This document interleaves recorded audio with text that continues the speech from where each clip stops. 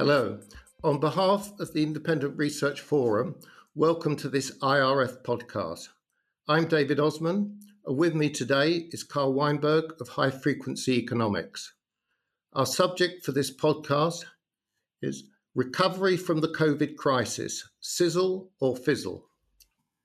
The Independent Research Forum promotes an extensive range of top-quality independent research and data providers from around the world, both micro and macro, some stock pickers, some sector-specific, some country-specific, many global, with all being investment-related.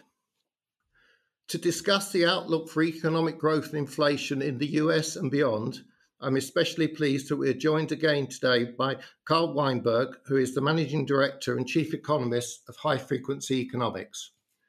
Prior to the founding of High Frequency Economics in 1988, Carl Weinberg served as the Senior International Economist at Shearson Lehman Brothers, where he was involved in advisory projects in G7 countries, Africa, and Latin America. He also supported the capital markets activities of the firm. From 1982 to 1984, he worked on restructuring bank loans to Latin American sovereign borrowers, representing the Bank of Montreal in multi-year restructuring negotiations. He has also worked at the OECD, the Organization for Economic Cooperation and Development in Paris, as a member of the Economic Forecasting Unit. Carl currently teaches a graduate course in international finance at New York University. High-frequency economics provides sophisticated investors with insights on the global economy and financial markets. The high-frequency team draw upon decades of first-hand capital markets experience to develop unbiased, provocative analysis that assists the investment decisions of institutional investors. Carl, welcome. Let's begin with a short introduction to the advisory service that is provided by High-Frequency Economics. David, thank you for that kind introduction and for the opportunity to speak on this podcast to IRF customers and clients. At High Frequency Economics, we've been, for the last 33 years, a trusted source of economic intelligence for the financial community. We produce daily notes on the global economy, daily notes on the United States, and our research team is headed by myself on the international side and by Rubila Faruqi on the U.S. side. We have editions for North America and for Europe/Asia. We produce weekly notes on both the global and the European economy. We produce snapshots after every major U.S. economic release, and we have a weekly note on China. All of these are available by subscription, and the team at IRF will be more than happy to tell you about the options that are available for your subscription. Now, Larry Summers, the former US Treasury Secretary, has made a case for aggressive action by the central bank to kill inflation before it hatches. Should the Fed be listening? Well, the Fed right now is facing a crisis. And one of the problems that any central bank has, perhaps we should call it the definition of a crisis, is that there is no good policy option to be had. In normal times, the central bank knows what to do. But the Fed right now is looking at extraordinarily high unemployment, and it sees that high unemployment as a risk to social stability, to financial stability, to economic stability, an unaffordable burden on the economy, if you will. And at the same time, it sees some signs that prices may be rising and some sign that there may be inflation in the near future. So we have the risk of inflation to be weighed against the risk of high unemployment and keeping high unemployment for too long.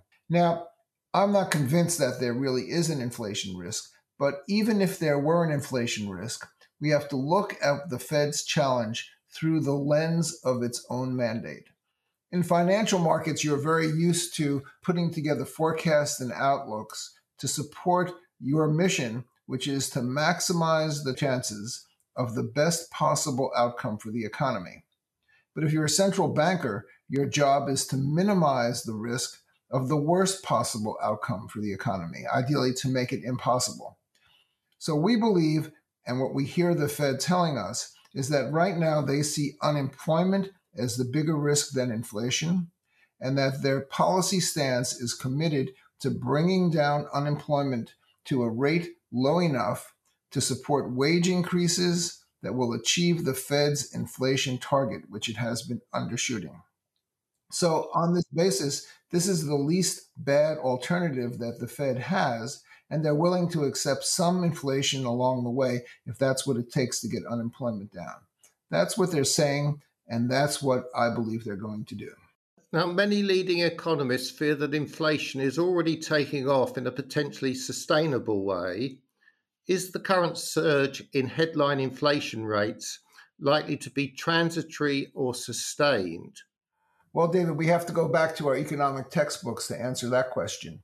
Inflation is the simultaneous and proportionate increase of all prices and all wages, all right, for a sustained period of time. Now, that is not really what we're seeing right now. We have a chart at High Frequency Economics breaking out the components of the US CPI in terms of their monthly changes for April, and we will get new data very soon, but we have the April chart for right now. And ranking those monthly changes in size order, we see that almost all of the increase in the CPI comes from just 4 goods. 1/4 of the 70 price categories that we examined are actually showing declines in prices. This does not look like an inflation by any means whatsoever. What we're seeing are relative price changes that we believe are linked to specific bottlenecks in the supply process, cause as different parts of the economy spool up at different paces. In particular, we're seeing a strong rotation out of goods, which were the only things that people could spend money on during the lockdowns, into services. And by the way, the goods sector is overheated too, because all the money that people couldn't spend on services, much if not all of it, was spent on goods because the services weren't available. So we have a hot series of prices in the economy that are restricted to specific sectors, but we still don't have an overall increase in prices. We have a short-term increase in wages to lure people back into the system, back into labor, and those aren't going to last, mainly because companies can't afford to pay them indefinitely and still maintain profits. So I don't see this as a nascent inflation process. What I see are spooling up kinks in the supply chain that will work themselves out as the economy gets back up to full speed. So what if you were right and inflation does not materialize while unemployment stays high? Well, now we have to wear 2 hats, David. We have to think, first of all, and prominently for this forum, we have to think about the market implications, because the market is always right. And having done this for 33 years, I know that the worst call that any economist can make is to say that the market is wrong.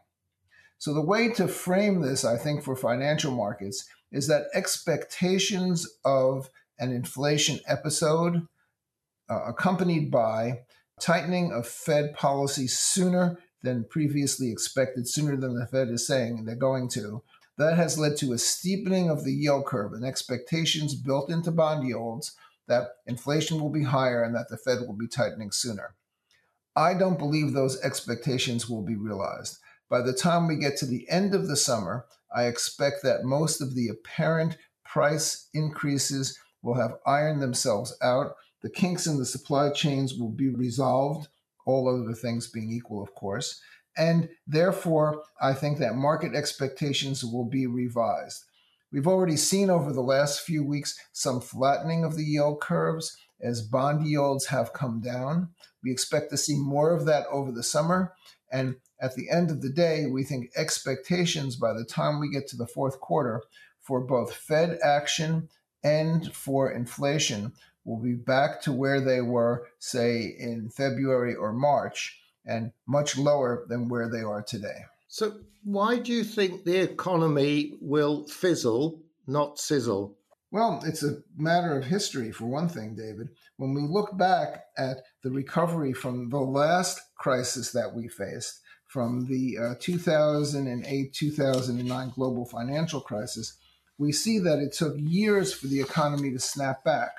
I mean, sure, GDP managed to get back to where it was before the global financial crisis in the United States in only 2 years. But of course, that's back to where it was, not to where it was going. And it took another 2 years for it to get back to the trajectory that it was on before, which is to say, to eliminate slack in the economy. In that same recovery, it took 10 years for the unemployment rate to get back down to where it was in February 2008.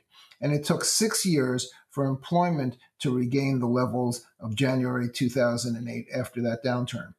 Recoveries always take longer than people expect. And part of the reason for that is that companies on the bounce back are cautious about diving into new employment engagements. They're cautious about new investment, and they're probably scarred to some extent by the downturn, with some businesses being put out of business by the downturn. And in this case, the lockdown's taking a disproportionately large number of companies out. We also have to recall, David, that going into this economic downturn, the economy was already entering an industrial recession. And we saw industrial output and other real indicators in the economy starting to turn south, starting at the end of 2019. So the question that I ask of those who predict a sizzling rebound is I ask them, why should the economy not go back to what it was doing before the COVID crisis? What about this crisis has made the economy grow faster? What has increased the potential for growth? Has there been more investment? No. Has there been new technology breakthroughs? Not very many, although you could argue some perhaps in the services sector that has been locked down and that needed to be a little bit cleverer. And in terms of the cash and the credit that's in the economy, that won't stay there forever. The one-time impulse from transfers, from fiscal policy, from transfers from credit, income and support from credit, and of course the cash payments that people got, they're not going to continue forever. And when they're gone, my prediction is, and every econometric model and every economic model that I've seen supports this idea, when a one-time impulse passes through the economy, after it's gone, very little has changed in terms of growth rates. So this rebound in the economy could be described as a sugar rush recovery that will be followed by an inevitable deflationary lull as the effects of the emergency stimulative measures wear off and activity returns to a less abnormal business cycle.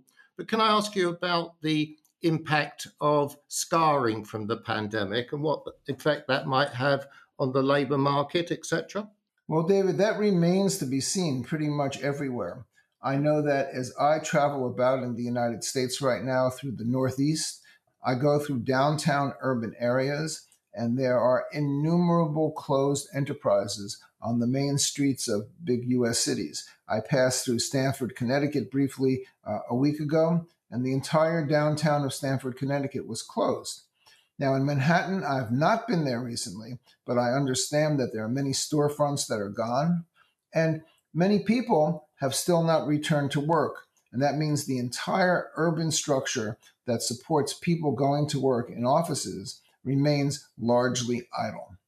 Now, how many firms can survive this? Probably not many of the small, undercapitalized businesses.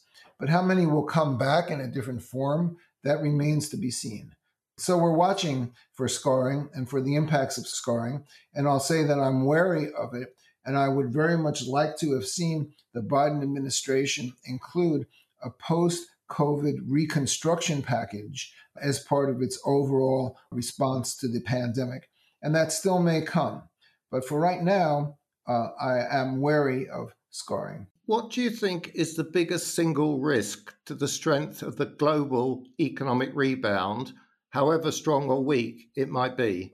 Well, this will take a lot of investors by surprise because it is a COVID-related risk, but it's not in the United States. What I'm watching today in the early days of June is a new breakout of COVID infections in China.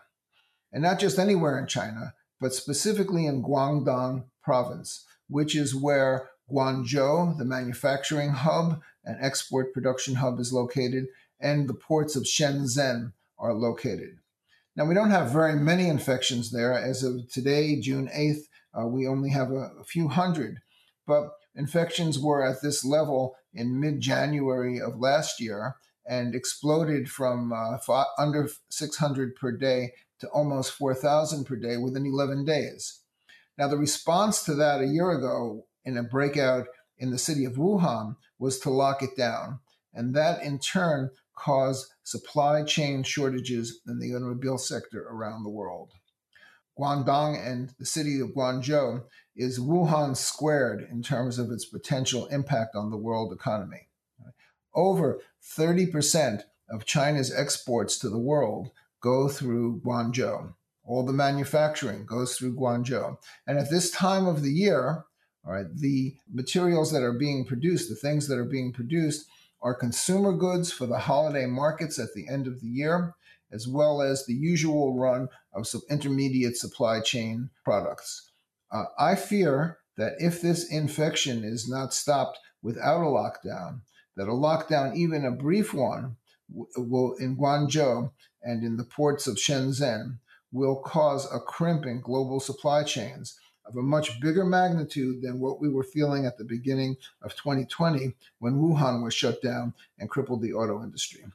I can't think of any more immediate or important threat to the world economy than the outcome of this outbreak in Guangdong. Carl, thank you for this most interesting insight into the service that is provided by High Frequency Economics.